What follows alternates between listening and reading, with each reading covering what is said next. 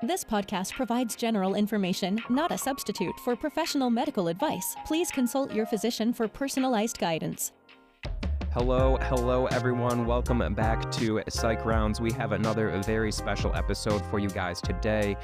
We have put together the first of our review series. So whether you are studying for your boards, if that's COMLEX, SHELF, USMLE, or PRITE, we hope that these questions help you guys out. We have Dr. Larry Wang, of course, in the studio, and a special guest, Dr. Bradley Miller. I'm going to hand it over to him so he can introduce himself. Yeah, happy to be here. I'm a first-year psychiatry resident, so an intern. I've been rotating on the psych wards for the past 6 months approximately on the adult inpatient and geriatric inpatient units, and follower of the podcast, so happy to be here. Great. And Brad, we are glad to have you joining us today. I'm going to hand it over to Larry. We have about 5 questions to go through. All right. So let's just get started then. Question number 1. You are a medical student on an inpatient psychiatric floor. Your patient presents with hypersomnolence, anhedonia, decreased appetite, suicide ideation, and significant psychomotor retardation. The patient screens negative for other comorbid psychiatric conditions and does not complain of anxiety. The patient notes that they have not tried any previous medications. They endorse concern about loss of libido, and being an honors medical student, you recommend starting medications during table round. What is the mechanism of action of the medication you suggest? So answer choice A, selective serotonin reuptake inhibitor. B, predominant SERT and NET inhibition. C, antagonizing the alpha-2 adrenergic receptor as well as select serotonin receptors. Or D, inhibitor of NET and DAT. So I guess this is my chance now to take it away. So the first thing that strikes me in this question stem is that this appears to be describing a patient with potential major depressive disorder. You know, we don't get a timeline, but I'm going to assume that it fulfills that criteria. You know, we have the ample criteria to meet that. Now, of course, the first-line medications that come to mind are things like SSRIs, SNRIs. However, the patient being very concerned about their loss of libido is striking here. So as the world-renowned honors student, I am inclined to look towards a medication that is suitable to the patient's side effect sort of concerns. One of the most important things in psych and all of medicine is to try to work with your patient around what their concerns really are and find medications that are agreeable to them in terms of side effects. So going for the antidepressant that could be first line, that is less associated with sexual side effects, being bupropion is what comes to mind here, which if we remember our study materials, it is a norepinephrine and dopamine transporter inhibitor. So that is option D, the NET and DAT inhibitor. Yeah, hey, Brad, great job with breaking that question down. Absolutely, D is the correct answer in this question. You're absolutely right. We didn't give a time frame, so if you are going to be dotting your I's and crossing your T's, you are going to want that being 2 weeks or greater for MDD. Now, however, you nailed it on the head that we have to be concerned about what our patients are concerned about. So with this individual being concerned of the loss of libido, as well as having some of this depression, Wellbutrin, also known by its generic name of bupropion, is a great option. So let's just break down the other answer choices here real quick. Now, option A, the name is the mechanism of action. SSRIs, also known as selective serotonin reuptake inhibitors. Those are going to inhibit the reuptake of serotonin at the synapse, which results in increased serotonin levels. Now, option B, predominant SERT and NET inhibition. Now, remember that this is going to be actually one of the mechanisms of action that is shared between TCAs and other things like SNRIs, which Brad also mentioned. These will be medications with things like venlafaxine, also known as Effexor, and other SNRIs that are frequently used. Option C, antagonizing the alpha-2 adrenergic receptors, as well as select serotonin receptors. This is actually known as mirtazapine, brand name Remeron. Option D, Brad, you nailed it on the head again. This is going to be bupropion. It is an inhibitor of norepinephrine transport and dopamine transport as well too, increasing the levels of both norepinephrine and dopamine in the synapse. This would also be a good medication for this patient because you can also note that they are exhibiting some psychomotor retardation or slowing. Now, this is another key point because norepinephrine and dopamine can be stimulating to a patient. So with someone who has this anhedonia, this slowing, this decreased appetite, they're kind of like a slug, just very slow, very immotivated. This would be a good option for a patient like this. So yeah, great job, Brad. I was going to also say just one other thing that kind of strikes me about the question real quick is that you specified that they do not have anxiety. I was going to ask Dr. Wang, do you feel like, having anxiety would preclude a patient from our consideration of Wellbutrin? So I think I briefly talked about this during the bupropion episode, but at least at a population level, does not seem to worsen anxiety. So maybe not, but at the same time, it's something that anecdotally I have seen worsen anxiety in the short term. So if they had really, really bad anxiety, I might, consider a different medication. But if it's mild to moderate, I wouldn't be too worried, I would say. Yeah, and that's a very good point there, Larry. We do have a bonus question for any of our medical students listening. So are you up for it, Brad?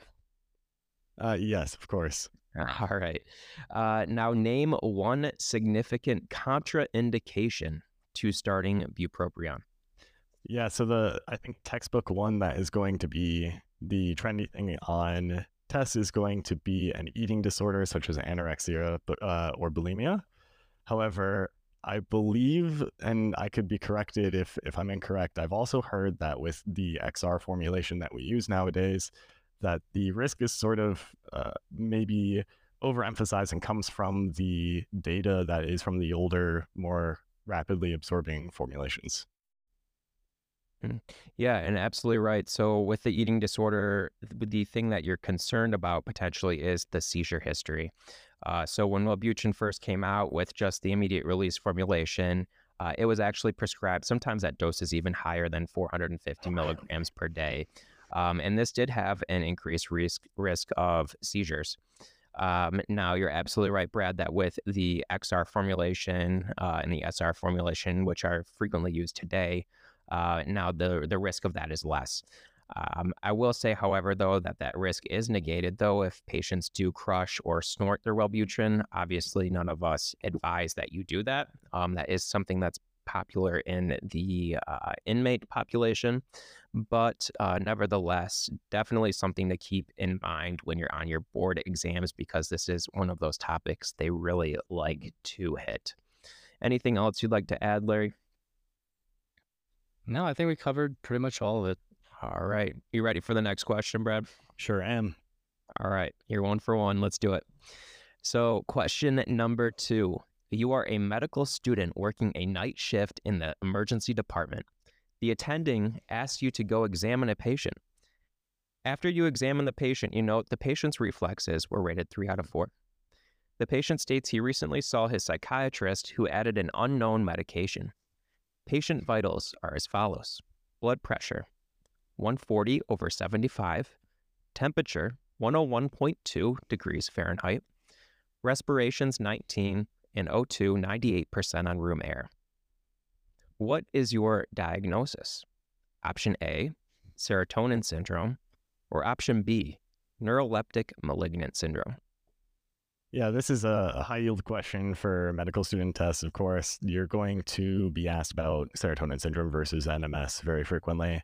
And one of the dead giveaways is if they have hyperreflexia, they're going to be geared more towards serotonin syndrome. You have more of the lead pipe rigidity in NMS for the motor signs. The rest of it is largely similar. You're going to have kind of the anxiety, the unstable vitals, especially hyperthermia. So that's kind of where my attention is drawn to in this question. Yeah, great job. Are you offering tutoring, Brad, to medical students? Only for if you could beat my resident salary, yeah. All right, you absolutely nailed this one again. You even included one of the gold phrases that are used on these exams, the quote unquote lead pipe rigidity. If you hear that, start to think of neuroleptic malignant syndrome, also known as NMS, immediately. You did also mention too that NMS has the hyporeflexia, whereas serotonin syndrome is going to have the hyperreflexia. All right, Brad, great job with the first question there. We do have a bonus question for you if you're ready for it. Sure am. All right, so what medication regimen has the least likelihood of inducing the above condition? A, amitriptyline plus fluoxetine. B, venlafaxine plus mirtazapine. C, clomipramine plus citalopram. Or D, phenelzine plus the addition of sertraline. Yeah, so just going through those real quick. I don't remember the exact order, but essentially you have a TCA plus an SSRI for a couple of those, and then you have an MAOI plus an SSRI for some of those. And especially like if I think MAOI, that's the one that's the biggest red flag. So the monoamine oxidase inhibitor, I believe you said phenelzine. So always if you see an MAOI, you want to be really on guard about serotonin syndrome, keeping in mind that you have to know the washout period to avoid serotonin syndrome, or at least to reduce the risk. So the one here that is least threatening, so the kind of then next step down would be TCA as like level of threat in my mind. So the one that's least threatening, there's a SNRI plus mirtazapine here, venlafaxine plus mirtazapine. So kind of a typical augmenting regimen. This is actually one that has a fun name in some of the literature called California Rocket Fuel. Fun to remember and look at the synergy between them, but that is the one that I have used, and out of these would have the lowest likelihood in my mind. Yeah, and you absolutely, again, nailed it, Brad. Great job. You touched on the MAOIs being one of the known triggers for serotonin syndrome. Just to remind the audience, this was actually the medication phenelzine, also known by its brand name Nardil. This was actually the medication that Libby Zion, who was the 18-year-old college student in 1984, who actually passed of serotonin syndrome. So definitely keep that on your differential list if you have a patient and you're evaluating and you see the signs of serotonin syndrome, and then you see either an MAOI or a TCA, et cetera. Definitely keep that on your differential list. Anything else you'd like to add to the conversation, Larry? Maybe one thing. So we talked about Libby Zion. So in her case, she was on phenelzine. And sometimes the medications that can cause serotonin syndrome are not obvious. So obviously we think of like SSRIs, SNRIs, TCAs. But in her case, she was put on meperidine. So that's an opioid medication with serotonin properties as well. In addition, I believe she was also on an antihistamine. So some of these antihistamines also have serotonin properties. And in fact, as we mentioned in our first episode, the first SSRI FDA approved in America, so fluoxetine, was actually derived from diphenhydramine. All right, Larry, always giving us the psychopharm rundown. Are you ready for the next question here, Brad? Yeah, let's keep rolling. I'm ready to fail one. All right, 2 for 2. Let's go.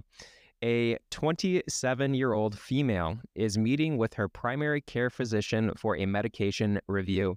She has a history of major depressive disorder and has been stable on her antidepressant for the last 3 years. At this appointment, she states that she is looking to have a child with her current partner. The physician states that her current antidepressant is inappropriate due to a higher risk of teratogenic effects in pregnancy and wishes to switch her medication. What is another feature of her current antidepressant? A. Yeah, now we're getting. Oh, sorry. Go on.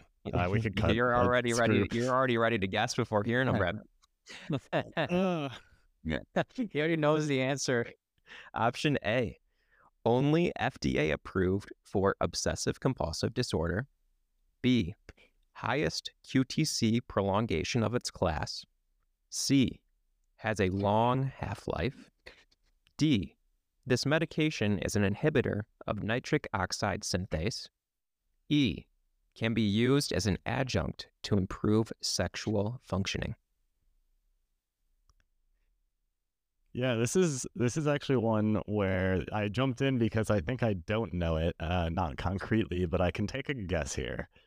So, looking at this, medications with really long half-lives that jump out to me are things like fluoxetine, that I'm not aware of any teratogenic effects.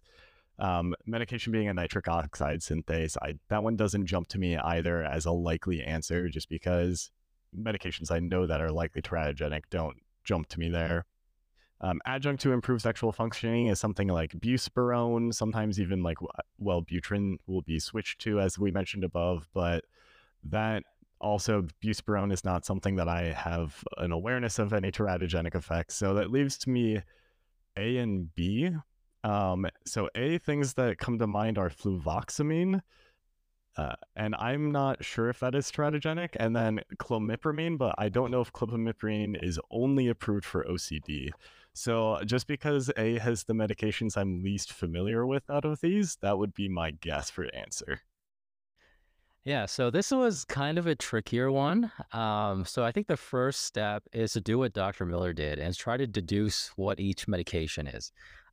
So A would definitely be fluvoxamine. It's kind of the weird SSRI that's not approved for depression. Highest QTC prolongation of its class. So clopidogrel does prolong QTC, but I was also thinking something like citalopram for answer B.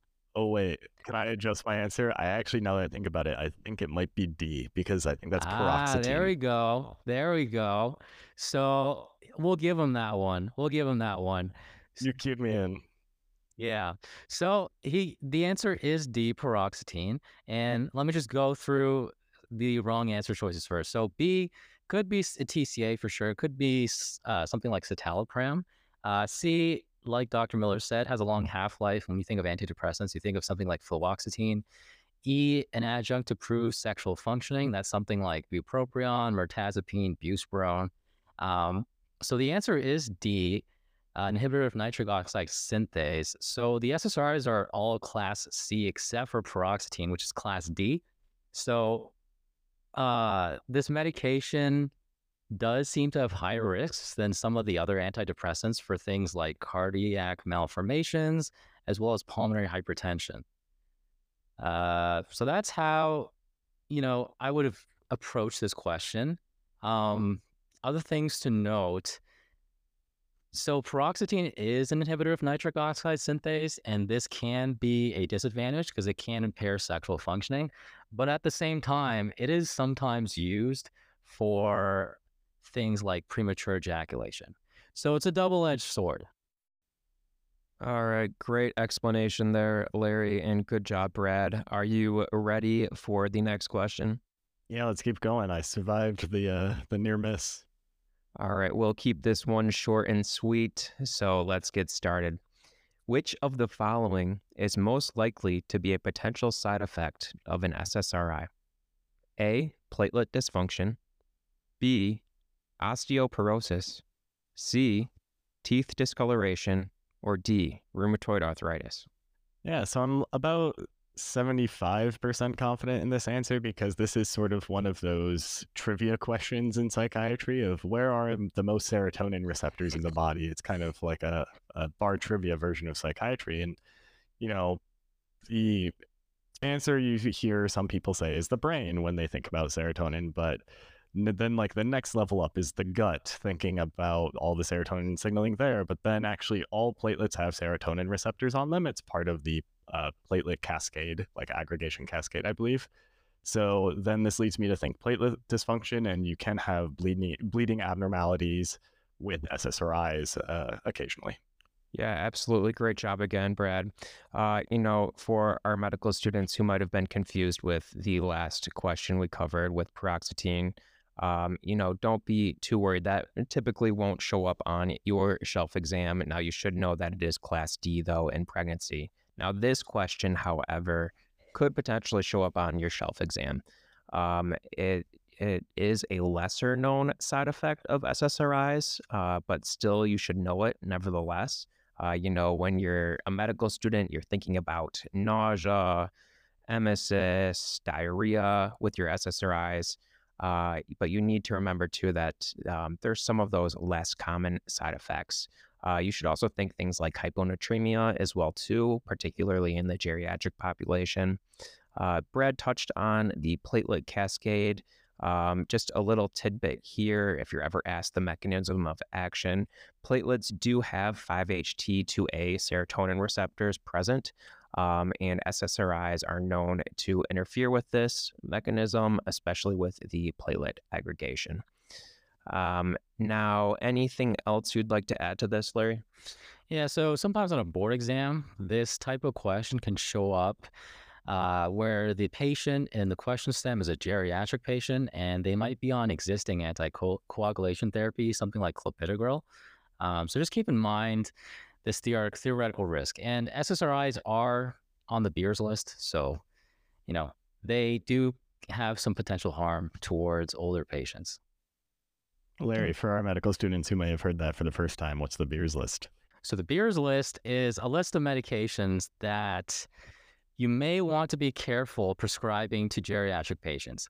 They're not necessarily contraindicated by any means. In fact, if you look at the Beers list, you'll see plenty of medications. So antidepressants, some antipsychotics, but also things like antibiotics, analgesics that you'll see all the time in the hospital that are prescribed to older patients. All right, Brad, you are 4 for 4 right now. Are you ready to go 5 for 5? Yeah, we'll see if I can finish strong. You are an intern rotating on a geriatric unit. One of your patients is currently withdrawing from opioids. He denies a history of complicated withdrawal. His medication regimen includes Ciwa with PRN oxazepam, clonidine 0.1 milligrams BID, and melatonin 5 milligrams at bedtime. The patient is continuing to complain of lack of sleep and decreased appetite. He also notes some intermittent back pain. The patient is expressing SI and notes intense feelings of guilt and helplessness. After discussion with your attending, you agree on a dual diagnosis of opioid use disorder and major depressive disorder. What medication would be contraindicated given the patient's current medication regimen? Option A, Zoloft. B, bupropion. C, mirtazapine. D, citalopram. Or E, ibuprofen. Yeah, this one is definitely, I think, harder than the other ones. I'm thinking I caught on, this is the first time I'm an intern and not a medical student, so I'm starting to get nervous here. So contraindicated here. So we have Zoloft, bupropion, mirtazapine, citalopram, and ibuprofen. So, ibuprofen, things that generally contraindicate that are things like, I'm starting from the bottom, things like kidney dysfunction is the main one that comes to mind. And I'm not seeing that in this question stem. Citalopram has the longest QTC risk, prolongation risk of the SSRIs that I'm aware of. So that isn't seemingly where this question stem is going, unless I'm missing something. Mirtazapine, I'm going to pass on for now because I'm not sure. Bupropion, what's notable about bupropion, I think, in these cases is the potent CYP2D6 inhibition. So that's going to raise the level of a lot of drugs in the blood. And then Zoloft is pretty benign. There's not a lot of contraindications I can think of to giving Zoloft just in general. In fact, that's one of its benefits. So sertraline. So that leads me down the route of mirtazapine or bupropion, because mirtazapine is the unknown. But because I know of flaws with bupropion, I'm going with that answer with the 2D6 inhibition. I'm going to guess it increases oxazepam or something along those lines. All right, so this was a pretty tricky one. So I think Dr. Miller is going with drug-drug interactions, but oxazepam is one of those benzodiazepines that does not undergo first-pass metabolism in the liver. So using the mnemonic LOT, we have lorazepam, oxazepam, and temazepam. So that wouldn't have any interaction with bupropion. The answer was actually C, mirtazapine. The reason why is because it has the opposite mechanism of action. So mirtazapine is an alpha-2 antagonist, whereas clonidine is an alpha-2 agonist. So if you've been on clonidine for a pretty long time and mirtazapine is added to your medication regimen, what can happen is you can get really bad rebound hypertension. And also, because these medications are counteracting each other, the mirtazapine is probably not going to be that effective. Otherwise, it's kind of tricky because if you look at some of the symptoms the patient is having, such as lack of sleep, decreased appetite, and depression, mirtazapine would seem like a great medication. But because this patient's on clonidine, you wouldn't want to give him mirtazapine. Yeah, and one other thing you already touched on it too, Larry, is, the primary way this could theoretically cause patient harm, and it's not your fault. I could have included more when writing this question, Brad, is particularly patients who are on clonidine as their medication for hypertensive control. Now, it's not frequently seen, but for a patient who is primarily utilizing clonidine for hypertension, the second you add mirtazapine, you can set yourself up for that rebound hypertension. There are several case reports. I know I was just looking on Google not too long ago, and there's actually quite a few listed of cases of this actually happening. So it's just something to keep in mind. It's more of a concern with a hypertensive crisis, but nevertheless, something I didn't even know, Brad, until I did our episode on mirtazapine recently. One question for you though, Larry, is I'm thinking about this. What about other medications, things like Intuniv? Yeah, so Intuitive, guanfacine, same idea. It's also an alpha-2 agonist. It doesn't have as much of an effect on blood pressure. So if you had someone on Intuitive, let's say for ADHD, and you added mirtazapine, it probably wouldn't cause as bad rebound hypertension, but still not something that I would want to do. All great points there. Anything you'd like to add to the conversation, Brad? For this question in particular, not really. It was definitely a really good teaching point for the rebound hypertension and the contrary action. However, I will teach medical students a trick here for any situation you find yourself in that I have now found myself in. And Dr. Here is just a bad question, poorly written. It's a good trick to get yourself out of any negative scenario. No, but it was a great question. I think a good learning point. I do want to say, however, that I want to give huge props to Dr. Miller because prior to coming on, we didn't give him any answers. So this is an organic discussion we're having here. He didn't even take a look at the questions before coming on, I believe, except the first question.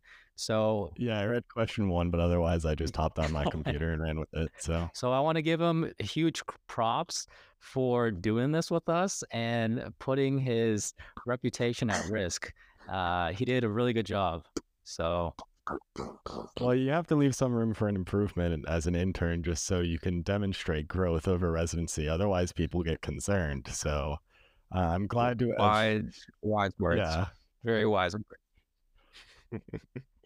All right, everyone. Thank you for joining us on our first review episode. I hope that this was helpful as kind of a brief summary of some of the high yield topics that we've talked about in the last few weeks. Thank you all for tuning in to Psych Rounds, and I hope you all have a great rest of the week.